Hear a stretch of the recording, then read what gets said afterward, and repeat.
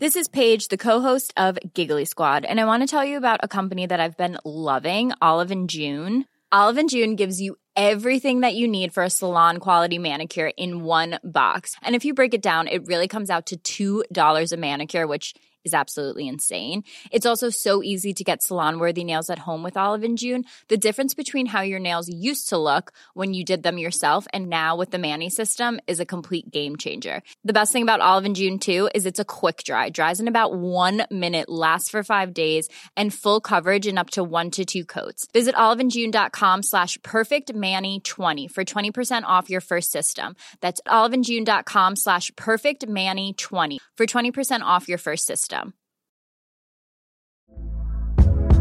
Hey there, it's Michelle Norris. I'm host of a podcast called Your Mama's Kitchen. When I travel, I'm usually looking for a way to find a taste of home when I'm not at home. And one of the things I love to do when I am at home is entertain. And Airbnb allows me to do that. When I was in California recently, I rented a house that had a great kitchen. And when we were sitting around the table, we're all thinking, we're in someone else's house. Someone could be in all of our homes as well.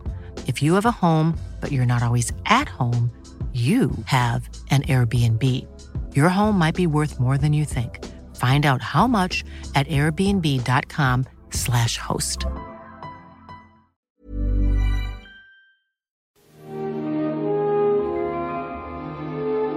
Every holiday season, there's one toy everyone has to have. I want the Turbo Man action figure with the arms and legs that move, and the rocket roaring jetpack, and the boomerang shooter. Getting it is every child's dream. Whoever doesn't can be a real loser. Finding it You got the doll, right?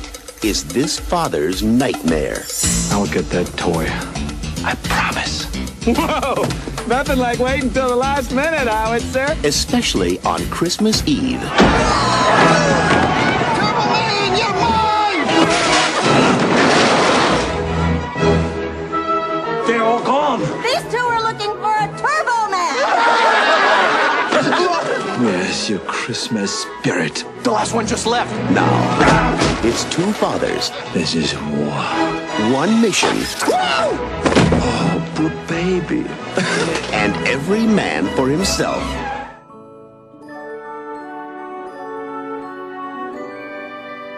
Welcome along to the first ever Patreon podcast from you fuckboys, Guybo and Timbat. We just watched, due to popular demand, Jingle All The Way. As chosen by the deciders. Jingle All The Way dose times. There No, was, Jingle All The Way 2. Did you see there is a Jingle All The Way 2? I did not see that. Way after, like 10 years after, and Larry the Cable Guy plays kind of the Arnie role in it. That sounds terrible. I know. But we're not here to talk about that. We're here to talk about the movie we have just seen. And, hey, fuck, this is weird. It's new. It's an interesting experience. It's so similar to the thing we normally do, but it's just different enough to really kind of throw me off course. It's so hot in here, man. It's so hot. Oh my God. We're in the studio and it's been 3 hours. Yeah. Actually, we watched an extended cut of Jingle All The Way. Yeah. The cinema runtime was 1:29, but Sim found one, and Tim also found one that was 1:33. I am Sim. Yeah. For henceforth on the Patreon products, Sim. I'm your host, Sim. Yeah, and it's spelled with a Y, not an I. 4. So it's been over 3 hours. B2B, back to back.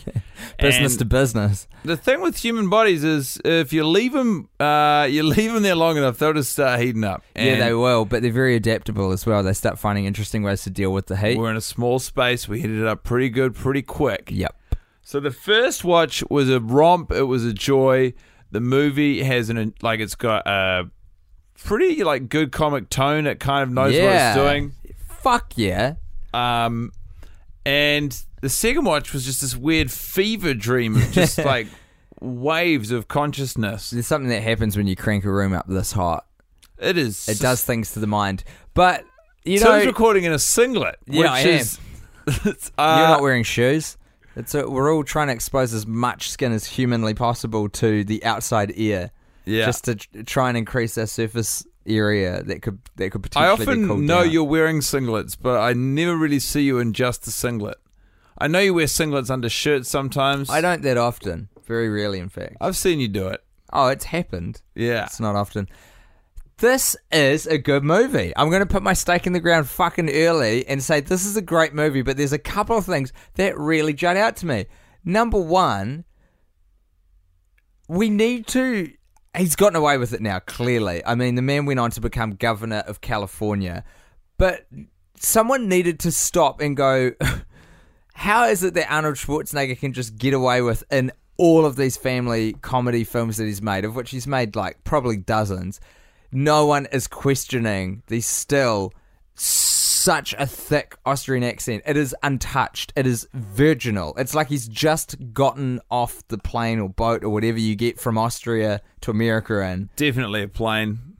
Yeah, you're right. I mean, I think he came over on a boat though. Originally, he was young though at the time and very poor, very poor. It's quite an inspirational story. It's actually. a very inspirational story, but you take issue with just acknowledge it somewhere, and it never happens in any movie because with movies like this, there's a lot of winks to the camera which tell you, yeah, we get it. Certain stuff gets acknowledged, but never in an Arnie film is the most glaring, obvious thing, which is Arnie's accent, ever addressed. It's like it's in the contract. I feel like you can see the writers and their brazen approach. They're terrified of this question, and so they're like, well, if we don't address it, maybe no one else will. No one will notice the audience. But what they're not really reckoning with is just how thick. It is deliciously thick. Like it's gone off, I think. If I was looking at that cream in the fridge and I was like, that is so thick, I think it's separated. That's how thick his Austrian accent is. My first test is a smell test, and then if it's thick, but I know that there's still some not as thick cream in there, I'll just shake that up. Yeah, add it back in. Mix it all up, yeah. The smell test works on a surprising array of things. You can't fuck with smell. You can't fuck with smell, man. There's a lot of things you can fuck with, but I will never fuck with smell. Nah, you just don't want to do it. So reliable. It's so like in back in the day where they used to diagnose sick people by like sniffing a wound. Rank the senses. 5 to 1. Oh boy, here it comes. Gotta put sight up there, eh? Pretty important. You go worst first. Worst. So worst, you go 5 first, and you're counting down to number 1, which is the I'm going best. down to number 1, like a good old fashioned countdown. Yeah.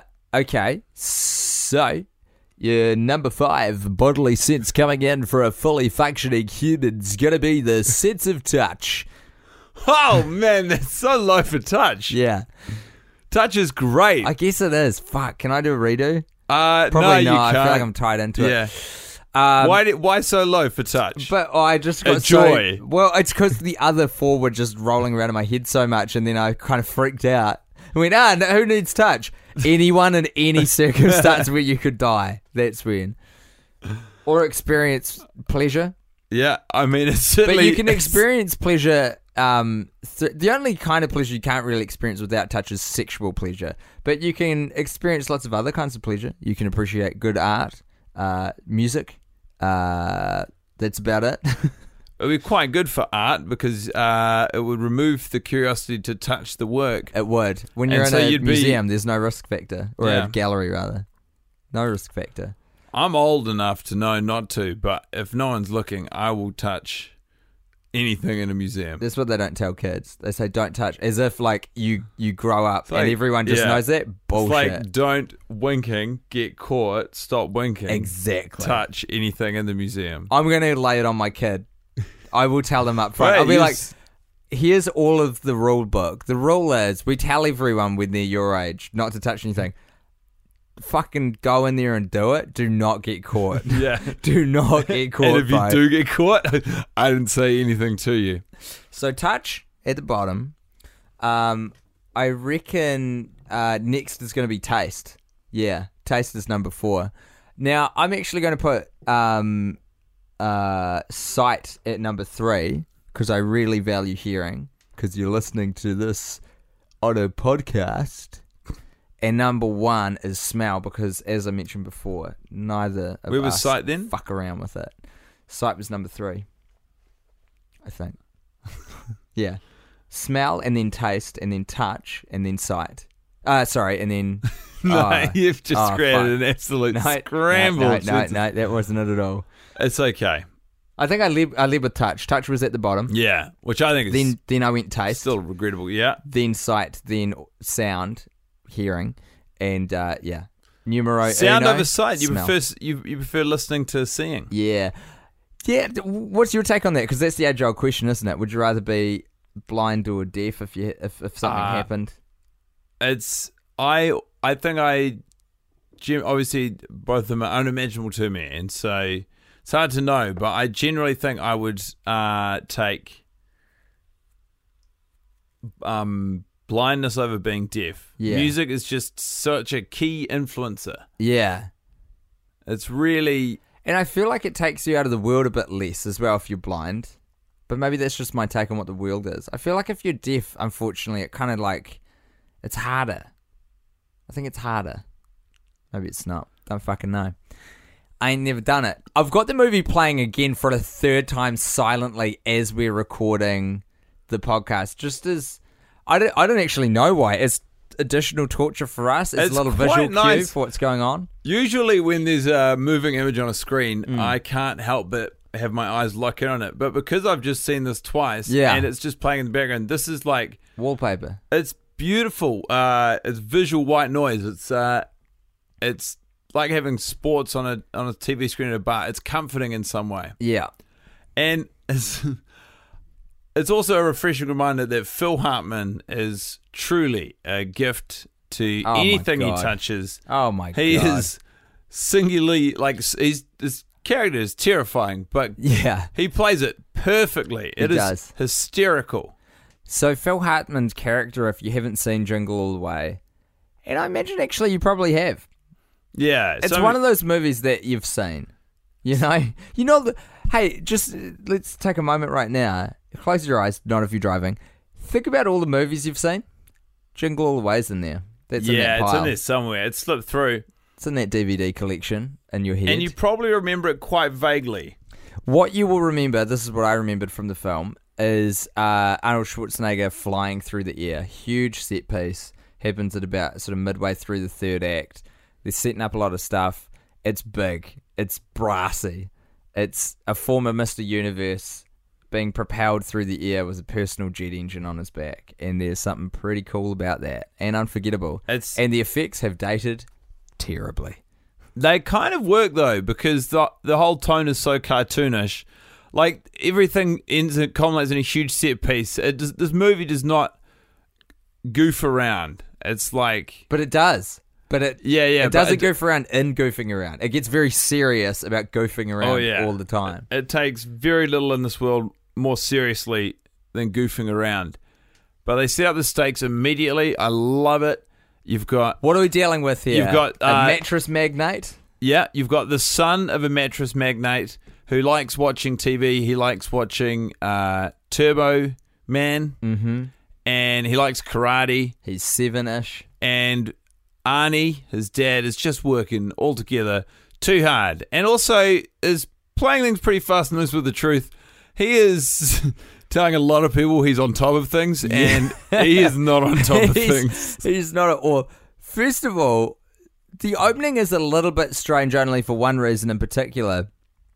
This is never returned to later in the film, but it's very specific and kind of blared out or broadcast to you very loudly that Howie, our lead, played by Arnold Schwarzenegger, Howard Langston is like a sales manager for a mattress company, and he's on the phone during the Christmas party. Everyone's having a good time, drinking the champagne, having a dance.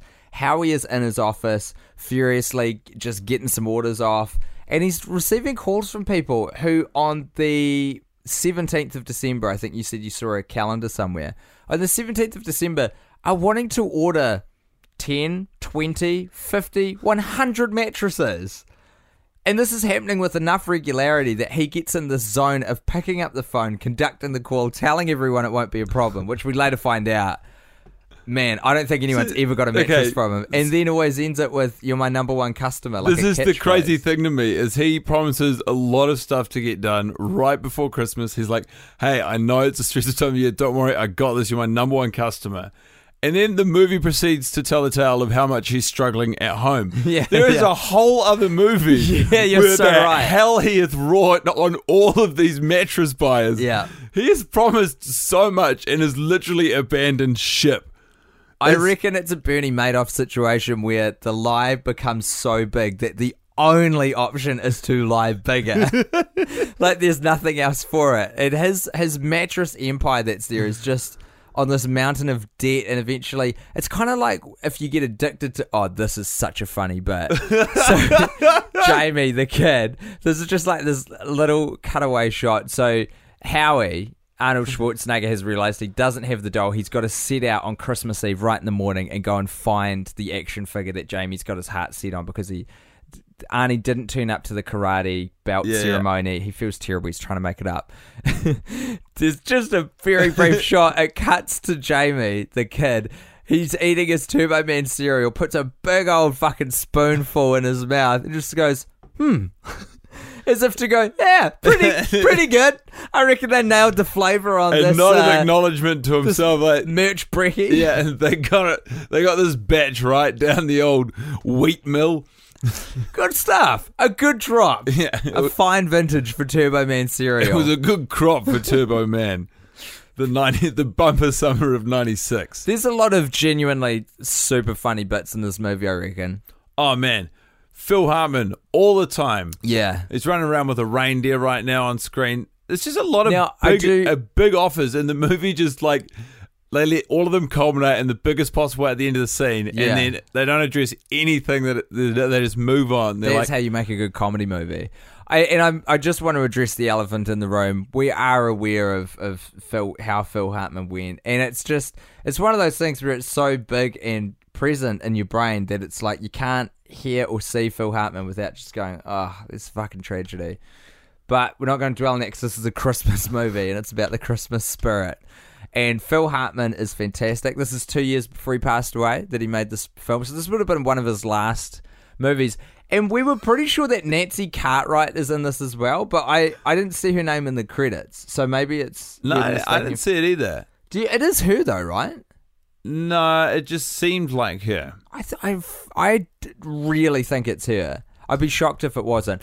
There's a very early cameo, a cameo from an early Chris Parnell. Oh, that is a delight. Plays a very comical toy store clerk, and when Howie, Arnold Schwarzenegger, is just more, you can't get these Turbo Man dolls anywhere. They have been sold out for so long, and it's ridiculous to watch these people, scrambling around the toy stores because there's just no way this is going to work out. And he asked one of the toy store clerks, he says, do you have any of the Turbo Man dolls? And the toy store clerk, just played by Chris Parnell with aplomb, just laughs in his face. A full-throated, open-mouthed, and then wide-eyed, he gets laugh right at him. A guffaw.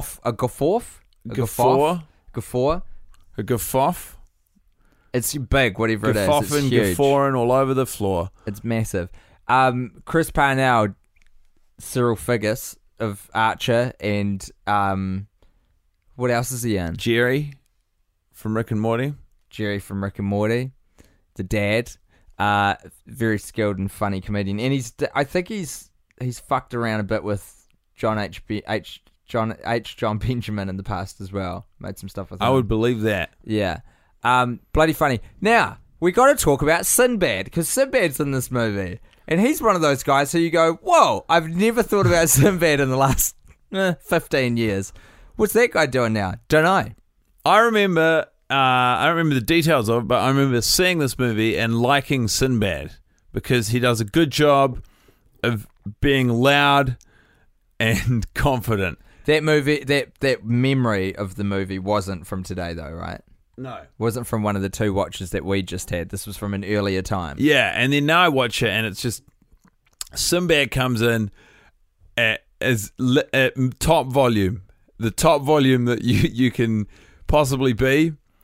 And it's just like where have you got to go from there? Exactly. It gave him a little director's note because he is given in the script these moments that are sort of these big diatribes. And I mean, fuck, I don't know. I've never made a proper movie, but my assumption would be when you get delivered like a big block of dialogue like that and you're kind of going on a tear, you want to start low so you can end high, and then the comedy is in seeing how far you've come. But Sinbad comes in at 11 out of 10 on the Sinbad, first by the syllable. way, is laid hands on a woman's neck in the line for the toy store. He's just grabbed it. It was a different time though. Even though this film's only 20 years old, which sounds like a long time, but isn't really. 1996 feels like, I can remember that. There's still, stuff that has not dated well. Oh, yeah. Some thoughts and opinions and attitudes that have dated badly. Well, it's sort of also, it's part of the overall tone of the film, which is just, careless escalation. Well, not careless, carefree. Yeah. Childlike. And that's the whole point. And yeah, I don't know. There's Chris Parnell. Look at his big face. How old would he be in this? He looks young. Probably, looks like he's in his 20s. Probably 30 then, because they would have powdered him. They powder you. They put a little powder on you, and Didn't know suddenly that. they take years off. Oh, trade secret, everybody. Yeah. Gather around the fire. Well, let me tell you. Guys are going to tell us the trade secret here. I've been haunting the forums, the actors' forums online, and it's amazing who you run into on those. Are you trying forums. to get in the movies, mate? Just curious about the industry. You're getting above your station, guy. About the practices. And yeah, there's a makeup forum. And apparently what they do on these sets is they just put some powder on the faces of the actors, the people who are going to be on screen. And it makes them look younger than they actually are. Here's what I'm worried about. You're off doing independent research into cinema on your own time, not your role. What we're supposed to be doing here is just watching movies repetitively and giving our thoughts out. I don't want you getting too much intel. I think it's interesting to know how certain things work. I know you think that, but it's actually very dangerous for you to get new information. Would you have thought that all of the people you saw on screen tonight have at some point sat down and had another person put powder on their face? I would say that's probably absolutely the case. Changes the way you look at it, doesn't it? It does a little bit, yeah. And isn't that weird? What's another context that you use powder in, I think it's just knowing, Unless you're an explosives expert. That all of these people at some point, during the day that we're watching them walk around on tape, had to sit down for a bit and be That's so powdered. boring. That's such a boring thought. I'm amazed it's even in your head. Oh, it's in there deep. Fuck, man. This room has done a number on you. Your priorities are whacked out. They are incorrect. I know I made some bold choices on the ranking of the senses, but fuck, what you are talking about is boring. I can't express this confidently enough. Is it the most interesting thing you've heard today? That everyone in the movie had powder on their face on the same day I'm watching them do this scene. You indulged it to the point it became boring. I thought there was going to be a twist at the end. No, this is the bit where we reckon it was a very that's sincere belief. Yeah. Okay. Still boring. Let's talk about Rita Wilson. She plays basically the mum, or mom, as you say it in America. This is Arnie's wife. The role of mom, which was written once in 1991 and then just issued to all cinema release comedy movies. Put this one in. Until the mid to 2000s. Now, I can't remember what I'm basing this on, but I think Rita Wilson is a fucking cool person in real life. I think I've read some stuff about her and made an opinion of her that she's awesome. And I'm pretty sure that she used to be married to Tom Hanks, and maybe still is, but I'm not very good with the celebrity stuff. It does, yeah. I think what you think you know about Rita Wilson is now just what you know about her. Yeah, okay. And accordingly, I also have a similar amount of information, and I love her. I'm a huge fan. Yeah. She's very likable in this as well. She does a great job of just taking that pretty limited source material and being like, okay, this again, righto, and just fucking knocking it out of the park. Yeah. She plays the role of sort of set upon wife and mother. Set upon by Phil Hartman. Yeah. Phil Hartman's character, one of the character traits he has is he's a massive creep who's a divorced neighborhood sleaze who like goes and helps out with odd jobs around the housewives' homes, and he fucks all of them. He's developed a intricate and secretive code language to use with the women of the neighborhood when they're out in public, whereby they reference around the house chores, and it's actually euphemisms for sexual favors that they want Phil Hartman to come and perform. At one point, one of them says she needs a hand with the porch light, and it would be great if he could come in because he's so handy. And Phil Hartman says, I've got just the right tool for the job. And you know he's talking about his dick. You know it. It's dripping off the line. It's all and there. Everyone in the cinema. This is a kids' movie, I'm pretty sure. Oh man, I love that. And I was actually thinking about that as we were watching. I was thinking to myself, they don't do that anymore, but that's bullshit. They always have done that, and they do it now, and they always will do that. Put all those great little grubby lines in for the parents that have come. You know what I was thinking though. I don't know that they make a ton of these kind of movies anymore that are big budget, where they're for the kids. Like, there's stuff in here for the grown-ups to keep them along. Is where it's at. Animation's for grown-ups, and they just kind of make it... It feels like the movies are so good and slick and perfectly measured in every way that it's like for an adult, but it's just... For grown-ups raising pretentious children. Yeah, exactly, yeah. They use enough, like, lack of swear words and colourful palettes and, like, animals as the vehicle for everything that you put it in front of a kid. But this is actually a movie where it's like, nah, this is for kids. It's the John Hughes movies are like that as well, I find. Like, his with Home Alone. It's like, that is a movie for children, which I dig about it. Yeah, it's stuff that kids want to see. Kids love seeing like kids fucking up grown-ups, and that is the entire premise of Home Alone, and I love that. So what if you, as a 9-year-old boy, your family fucking bailed, and you inherited this mansion, and you were just there to fuck up two 50-year-old crooks, and you nailed it. And everyone can get in on that pitch. Kids love that pitch because what is the one thing kids don't have? Power. What do they want? Power. That's why they go crazy for toys where like you push a button and a fucking light and a sound goes, you know? Because it's empowering. That's what's at the heart of Jingle All The Way, is the quest to get the Turbo Man for the kid. It is. Although this kind of goes astray a little bit in that the sort of center... I mean, the protagonist of this film is Arnie from Woe to Go. Yeah. You know? Yeah, he's a grown-up. Meant to be a protagonist, but his role... Anti-hero at best. His charisma carries what is a deplorable character. But again, it comes back to this thing. No one ever addresses his accent, and the fact that Arnold Schwarzenegger... Look, I love the man. He's a bad actor, and we need to tell him. And I feel like he's had a whole career of people... laughing at him, which he is mistaken for people laughing with him when he's got these roles. And James Cameron is the man responsible because he knew how to use Arnie, which is let's make him a fucking futuristic robot because they talk real weird. So this is good casting. But then these other filmmakers were like, oh, who was that guy from Terminator? He's good at movies. Let's make him an American father. Are you kidding me? The dude... He looks like a goddamn demigod sent from Zeus himself. And he talks like a robot that's just started to learn how to interface with humans.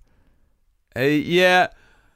But I never ever, without you there to say it, I never question his accent. I'm like, oh, of course, it's Arnold. He's Arnold Schwarzenegger before he's the character. So you don't need to talk about it. Because I'm like, oh, of course, it's Arnold Schwarzenegger. That's exactly how Arnold Schwarzenegger talks.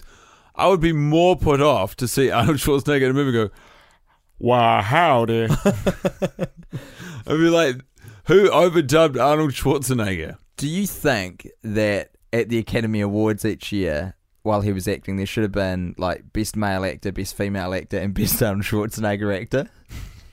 And it was just like, what was the best movie he made that year of him being Arnie in it? That he's doing something different.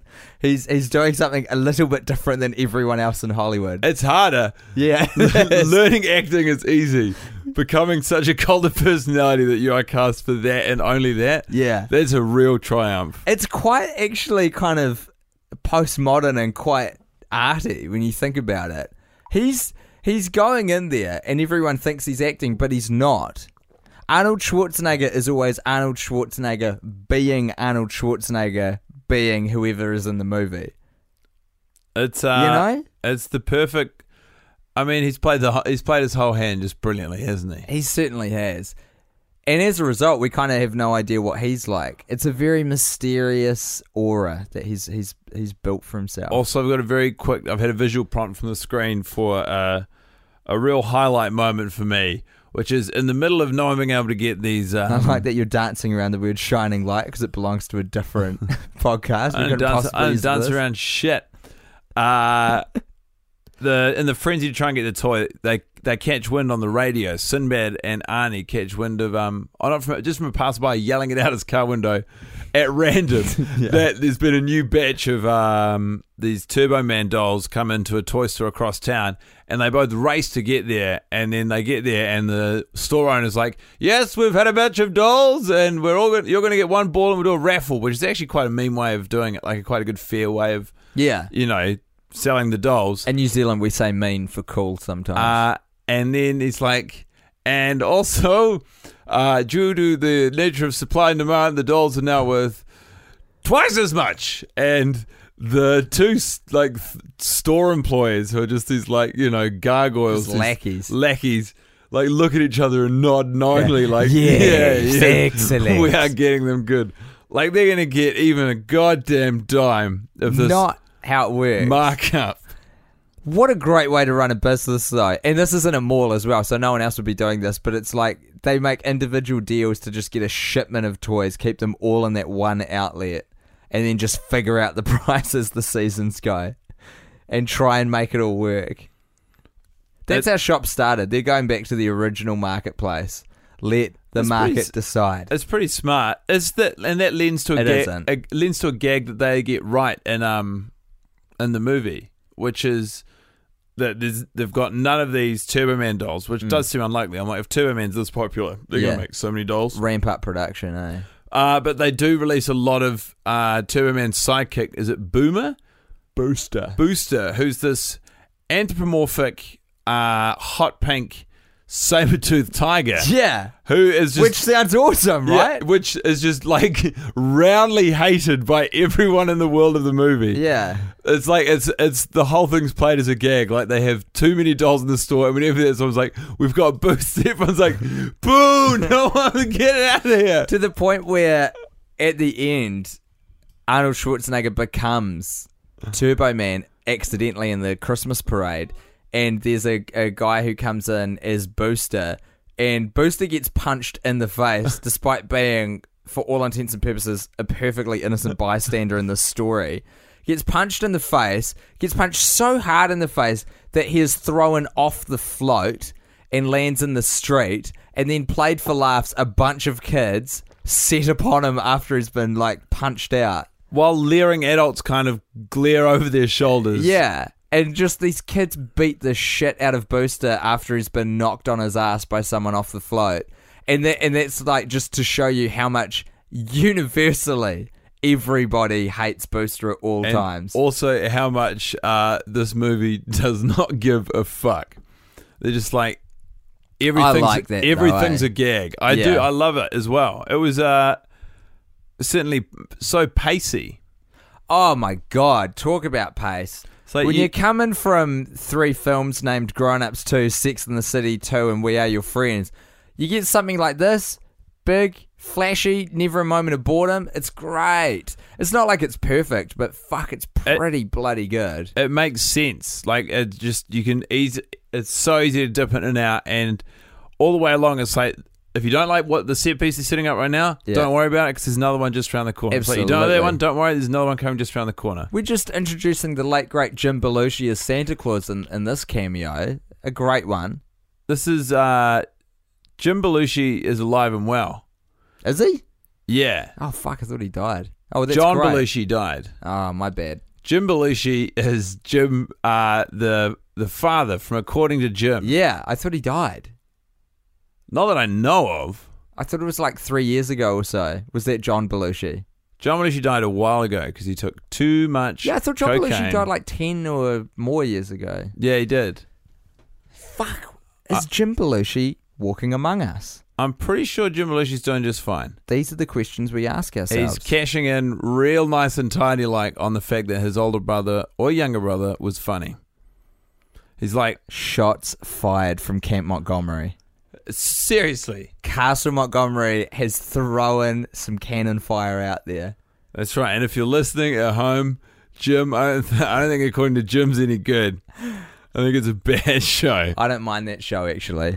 It's one of those ones I know I should hate, but there's something about it that I don't hate. It's just background noise. Yeah. No, it's better than a lot of the other ones, though. How good. so? Because he's such an asshole that it's funny, and a lot of those shows in that band, in that genre, they're not prepared to make the deadbeat dad deadbeat enough, but According to Jim, he's actually quite a piece of shit, and I dig that. You already know more intricately than I do, which means a rebuttal is nigh on impossible.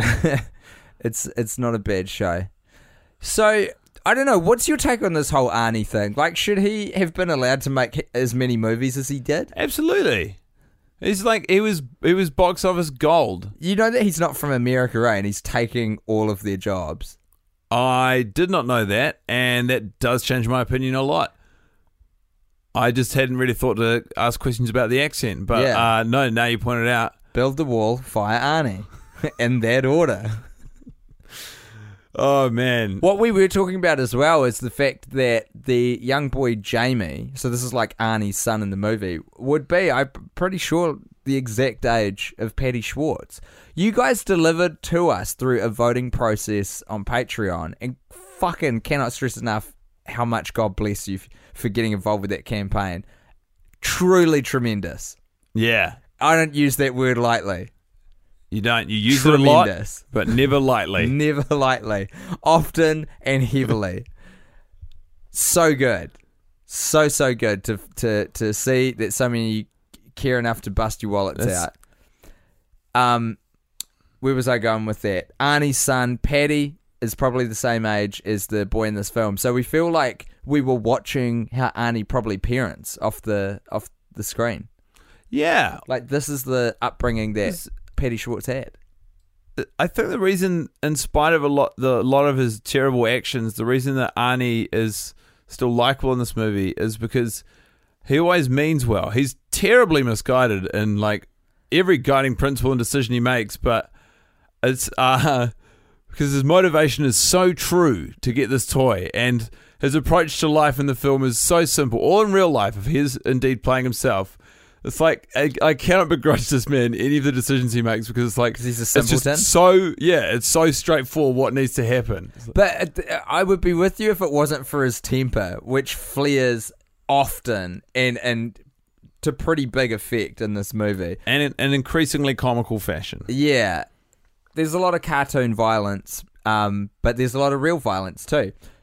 One of the most absurd moments of the film is when Arnold Schwarzenegger becomes frustrated and punches a reindeer in the face and then proceeds to, by way of apology, get drunk with it on the front steps of the house. Yeah, it is pretty good. That's a funny gag. That is very funny. But punching a reindeer is not something you could get away with, I don't think, if you released a Christmas movie in 2016. You couldn't get away with any of this stuff. Like, we demand too much from our movies now. It's enjoyably dumb. It is, eh? And it does remind you that maybe we've gotten a little bit precious with certain elements. Not all movies need to be like templates for how to live your life and tight stories that are good. It's like Let them run ragged. Let them have a little bit of gristle, you know? I want to see all of Minnesota, please. 'Cause I want a man in a jetpack taking me through it. When I buy a movie ticket, I want a little bit of rump, you know, but I want a little gristle, a little fat, a little bone. I want a little bit of everything in that meal. I like that. You want to go back to Denny's like you did as a boy when you went to the cinema. Rather than, I can't even name a fancy restaurant. I was in Denny's last night. Yeah. You were in Denny's last night? Oh, night before last. With you. Yeah, I know. I thought you'd enjoyed it so much you'd gone back. Well, I was at a Christmas party the next night and they were like, oh, you were at Denny's last night. And I went, you know what? It was actually way more this morning. I think we were there at about 4 a.m. The only time to start, if you want to get a real jump on the day, you got to get out of bed at 3:30. Absolutely. Be at Denny's by 4. Yeah. Have an hour-long power breakfast, heavy on the eggs and taters, and then... That was a good feed. I was surprised by how good their vegetarian burger was. And yeah. They know how to curl a fry. They did know how to curl fries. Had a great chalky shake there. It was 4 a.m, so you could have literally put slop in a trough in front of me and I would have been grateful. I would have turned to the waiter and said, my God, this is good. What do you do to it? And they would have said, we just piss in a trough. And I would have said, that is amazing. Thank you so much for feeding me. Oh, boy. It's good to be back at Denny's. This is a scene where we have, and it's so bad that I've forgotten his name, but the guy who plays Mini-Me. Vern Troyer. Vern's in this movie, and you pointed out, if the chronology is correct, what are you looking for? My water bottle, I found it. Oh, good stuff.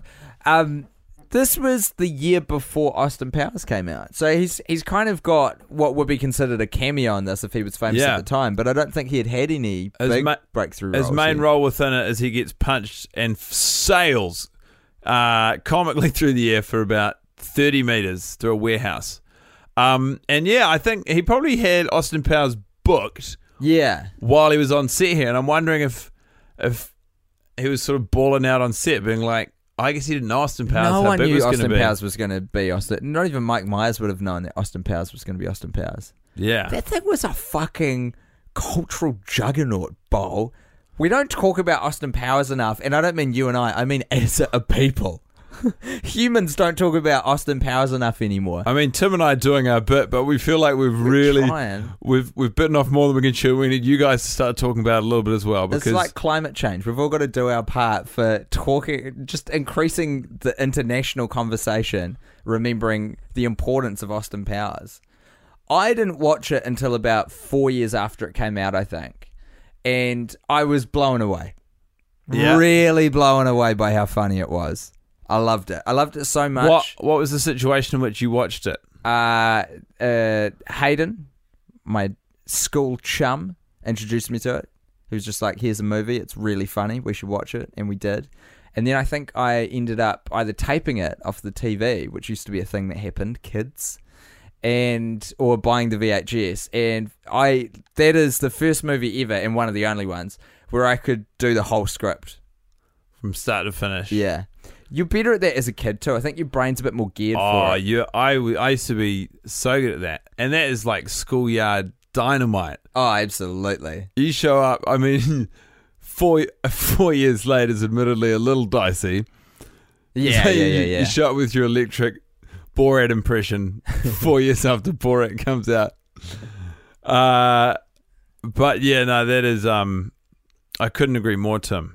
Austin Powers. The merch was everyone was doing their shitty version of his catchphrases. It was a brilliant time to be alive. And it just dissipated so quickly. That's the thing for me. And I guess maybe it has everything to do with the sequels. Yeah. You don't mind the second one, eh? No, I didn't mind it at all. And I really don't hate Gold Member. I also don't remember it particularly well. I just remember Gold Member being like, schmock and a pancake? Oh, they're the Dutch bong and a guy. waffle? Yeah. That's funny. That tickles me to this day. Yeah. Oh, boy. How did Minnesota wind up with this stratospheric. It's a galaxy of weird stars. choice. You get a few wider shots of the city, and it is, with apologies to anyone currently living in Minnesota, Fucking bleak. pretty as hell. uninspiring. It's winter. Yeah. And to be fair, once you're getting down and dirty within the city and you're in the downtown area, it looks like there's some fun stuff going on. Wow, you don't have to be too kind. I don't know how big our listener base is. First of all, get the few people who listen to our show. Then get the portion of that who support us on Patreon. Now think about how many of those people could possibly live in Minnesota. I'm not Minneapolis. safeguarding myself out of fear of retribution from our admittedly strong and devoted Minnesotan fan base. I am just saying that in the city, a few of the places that you can go to, and just the general fanfare around the parade, it's a pretty high quality parade. There's a good turnout. There's stuff going on. Yeah. I think as a city, architecturally and layout wise, it looks pretty uninspiring. But there's always going to be fun pockets. It's very big of you to admit that. Very diplomatic. I'm not racing there. I don't know if the sort of Board of Tourism in Minnesota, or whatever you have in Minnesota, Minneapolis, I guess. I don't know if they poured a lot of money into the Minnesotan tourism budget and they were like, we need more people coming here around Christmas.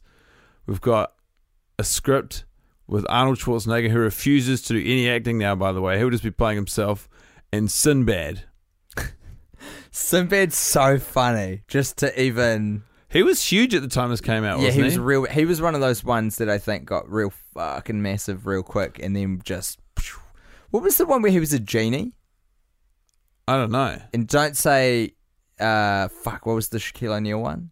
Shazam? Is that what it was called? Yeah, I It's wouldn't not say that. that. I think, maybe I've got this wrong. I think Sinbad was in a genie one too. Maybe there was a spate of genie movies at the time. He was in a movie called House Guest with Phil Hartman. Oh, so this isn't even his first go around with Phil Hartman. It might have been just before that other one. Huh. But I tried to watch House Guest. I read someone wrote something like, House Guest is underrated. If you want to enjoy some good Phil Hartman, watch House Guest. And I watched 40 minutes of it and I was like, This is hot garbage. Yeah, I didn't. Might have been tired, but I did not continue. Have you ever seen, what's it called, Talk Radio? The sitcom he was doing? That's what he was doing at the time when he died. That, I think it was Joe Rogan's start of everything. What was it? It was a sitcom set in a radio station.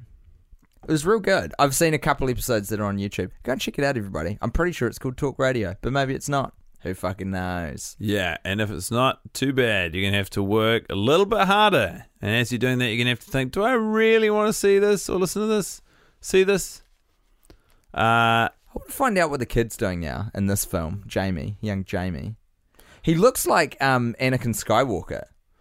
Is it the same kid? No, it can't be. I quite like Jamie's performance. There's one take where they took the wrong option, and it turns because out he's on the phone, and for some reason, I'm totally just guessing here. It screams to me that Nom was on the other end, and they were treating it like a real phone, so he had to pretend with this phone, and he just couldn't pull it off. Real clunker of a set of lines. Yeah, one in particular, I can't remember what it is. But apart from that, I find him charming. Yeah. I think he does well. He holds his own on screen with Arnie. No mean feat. And right now, I would describe him as a real pro. Real joy to work with on set. Yeah, I would also do that. And I believe the directors did and Arnie did. But right now, he's probably rightfully sulking, Tim, as is his wont throughout a lot of the film. The only thing that will placate his frustration and general distress is going to be this Turbo Man doll. Yeah. And it's pretty remarkable how upset he is, and they make a good point of showing how shitty Arnie is at being a dad, and like he's got every right, this kid, to feel wrong. He's got a lot of cool toys though. He's got a sick room. Oh my god! He's got a feature wall that's just a life-size Captain America above his bed. Mural. It's amazing. He's got like an Incredible Hulk mask on his wall. He's got all this kind of not even like fancy Lego. Like Jamie's life is dope, and he does dope shit. That's right. But it still wants Howie to be around, and he's like super upset. He didn't come and see him get his karate belt, and it was really important that he did that.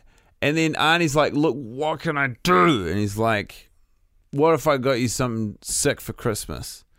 And he's like, you can get me this doll. And as soon as Arnie's like, okay, I'm going to get you the doll. He's like, woo, I love you, Dad. You're the best dad ever. Yeah. You're the fucking man. It's crazy. And he's already brought up these other times. I guess that's true to form for being a kid, though, as well, you know?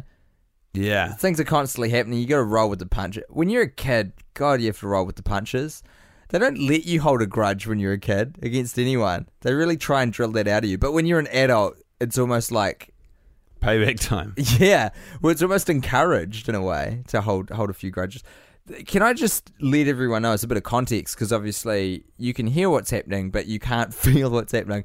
I think we are running out of oxygen in the room we're in. It is a thick, wet, like a kind of damp, hot jungle environment that we're in, but there's a lot of CO2 in the air, and I think way less oxygen than is needed or normal. And it's creating quite an interesting atmosphere, a real sleepy vibe, and hard to make a distinction between what's true and false, and it's also relevant and irrelevant. 12:30 on a Sunday night, I've just seen. Oh my God. What are we fucking doing at this point, eh? This is, I'm flying home for Chrissy tomorrow in the morning, quite soon. And this is the last thing I'm doing in Auckland for the year, and it feels great. It's a time for reflection. It's a time for taking stock of moments. I know that Thanksgiving's already been, yeah, but I would like to say how thankful I am, because I feel like there's a lot of power with that Patreon group to determine what movie we were going to watch. Someone suggested a Serbian movie, which I think is it's the title of, I'm pretty sure, this real fucking clusterfuck of, it's one of those you don't want to fuck around with. It's like Smell. You don't fuck around with it.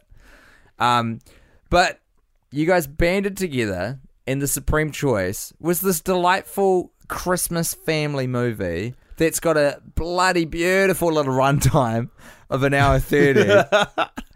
And it's got Arnie, and it's got Christmas carols, and it's pretty good. And you delivered us that gift instead of watching us suffer. Yeah. You were given the choice between, here we are, we're captives. You've got us, okay? We are your prisoners. You can torture the fuck out of us for your own amusement, or you can be nice to us and give us bread and water. This movie is the bread and water from our Patreon group. Yeah, no doubt.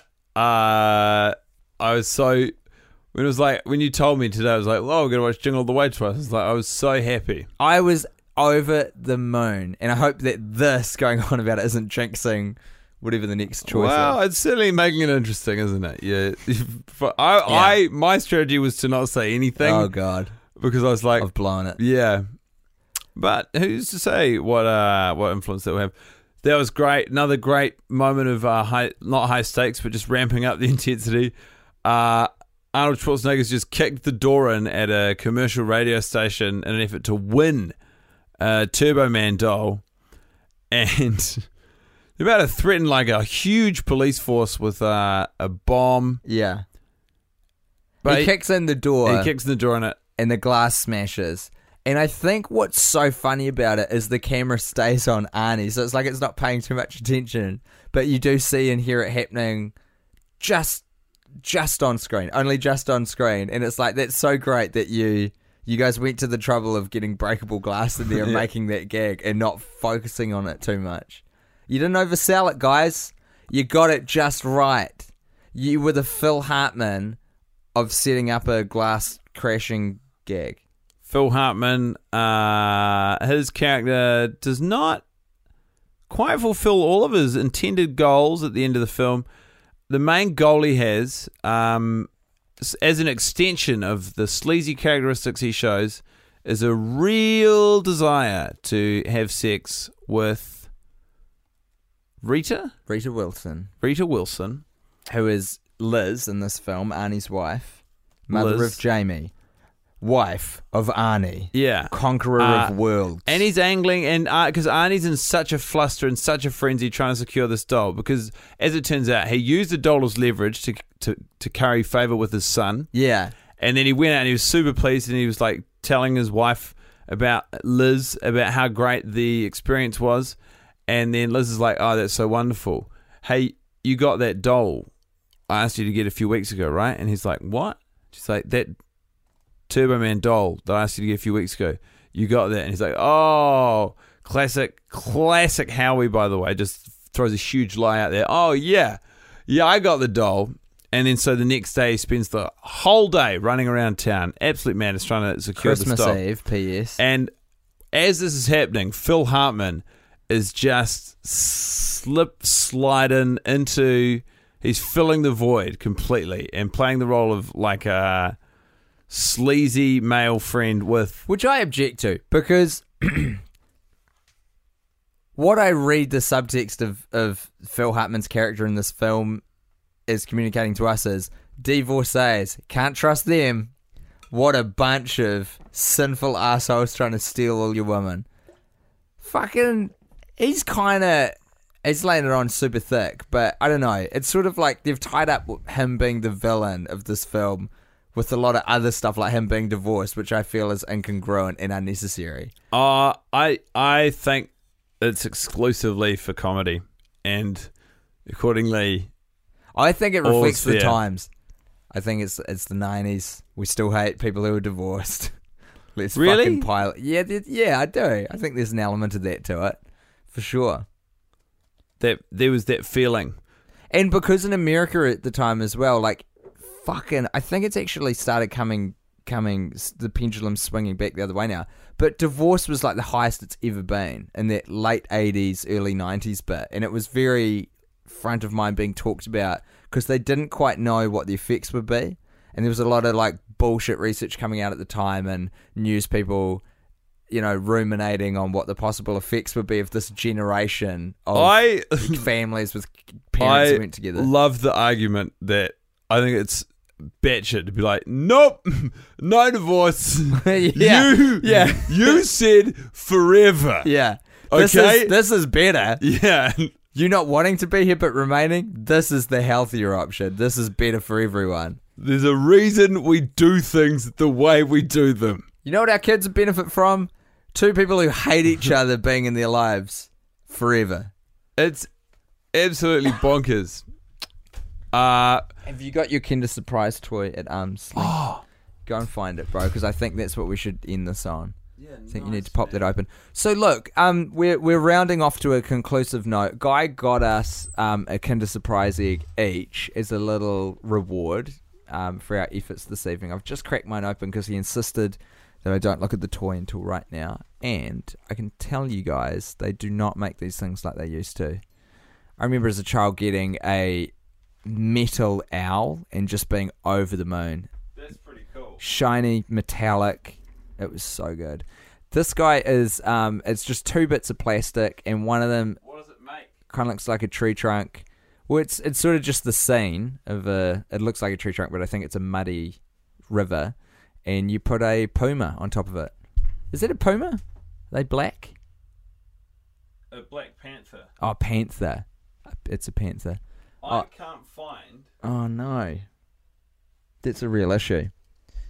That was going to feel real conclusive. It was going to feel real conclusive, says this guy. You probably can't hear what he's saying because he's off mic, so he's just kind of muttering to himself over here. When I'm listening to the radio, I always like it when I hear background action. You like a bit of distance and a sense of the room. Look, can you just put yours back in the... Can you put yours... You're recommending that I... Back in the surprise and I'll take it out. Okay. Okay, so you want me to just put the pieces in as they were before? Yeah, and I'll open it. And you will open it this time.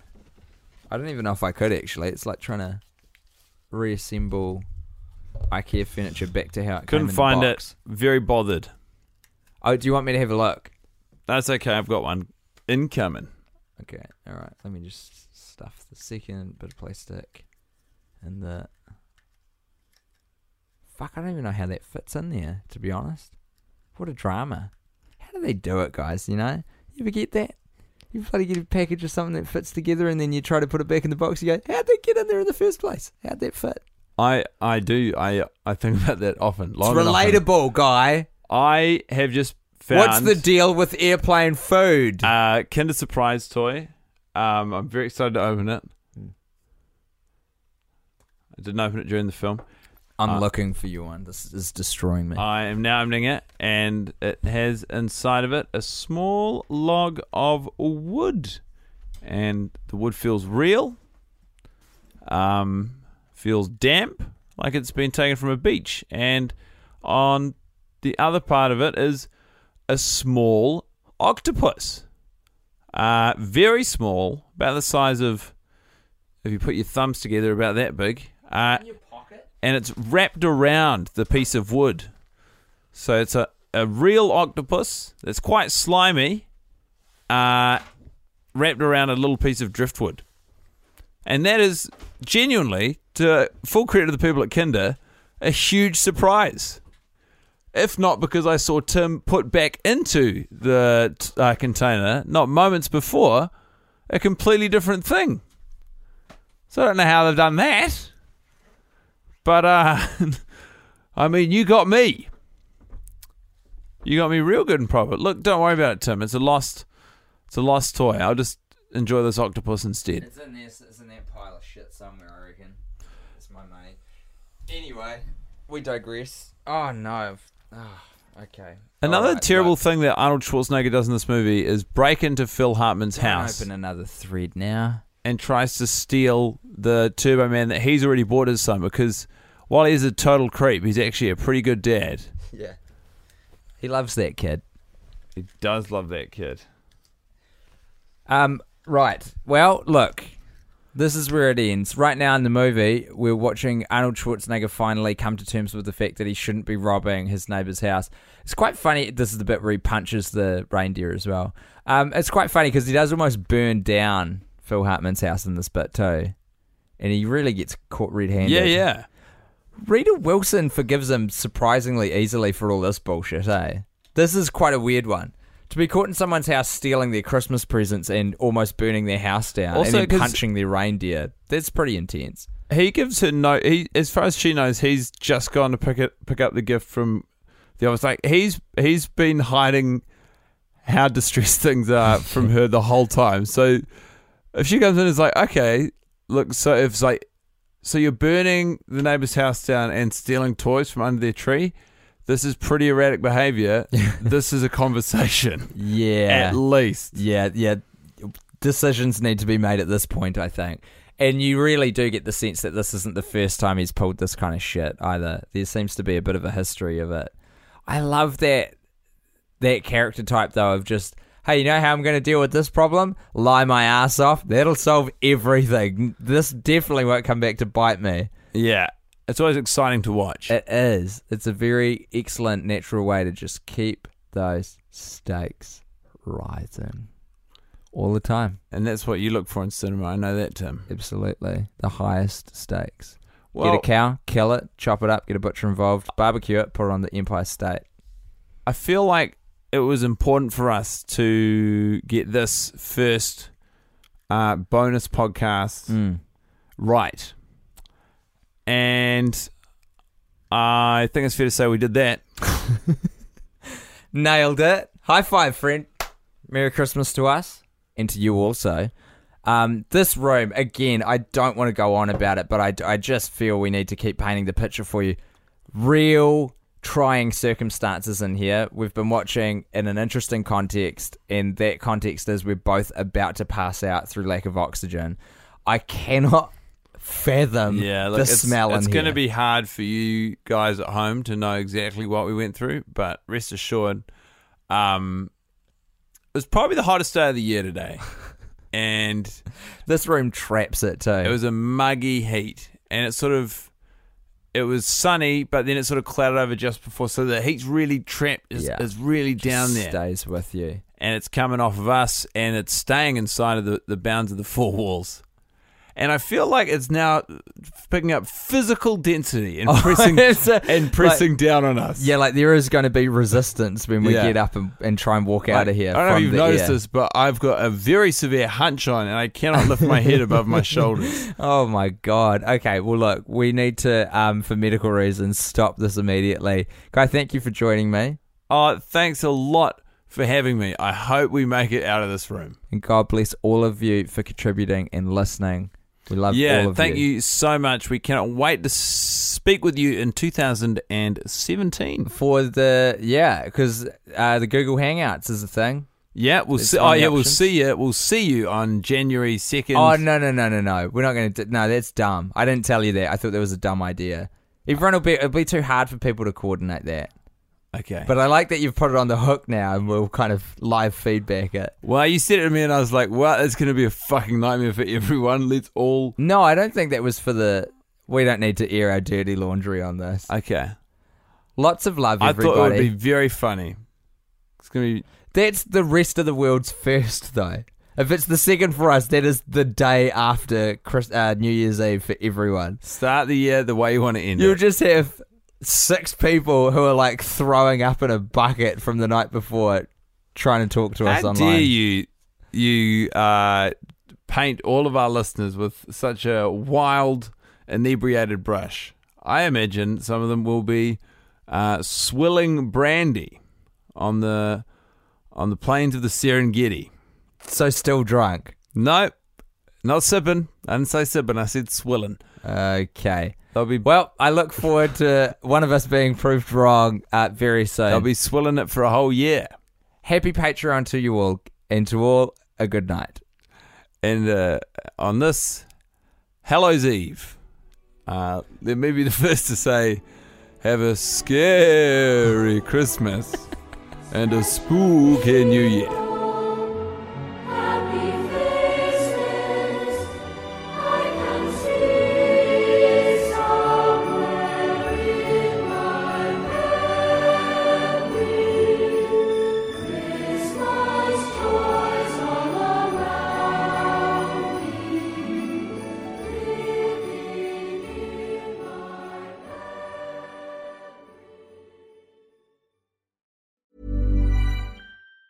Planning for your next trip? Elevate your travel style with Quince. Quince has all the jet-setting essentials you'll want for your next getaway, like European linen, premium luggage options, buttery soft Italian leather bags, and so much more. And it's all priced at 50 to 80% less than similar brands. Plus, Quince only works with factories that use safe and ethical manufacturing practices. Pack your bags with high-quality essentials you'll be wearing for vacations to come with Quince. Go to quince.com/trip for free shipping and 365-day returns. Hey, it's Paige DeSorbo from Giggly Squad. High quality fashion without the price tag. Say hello to Quince.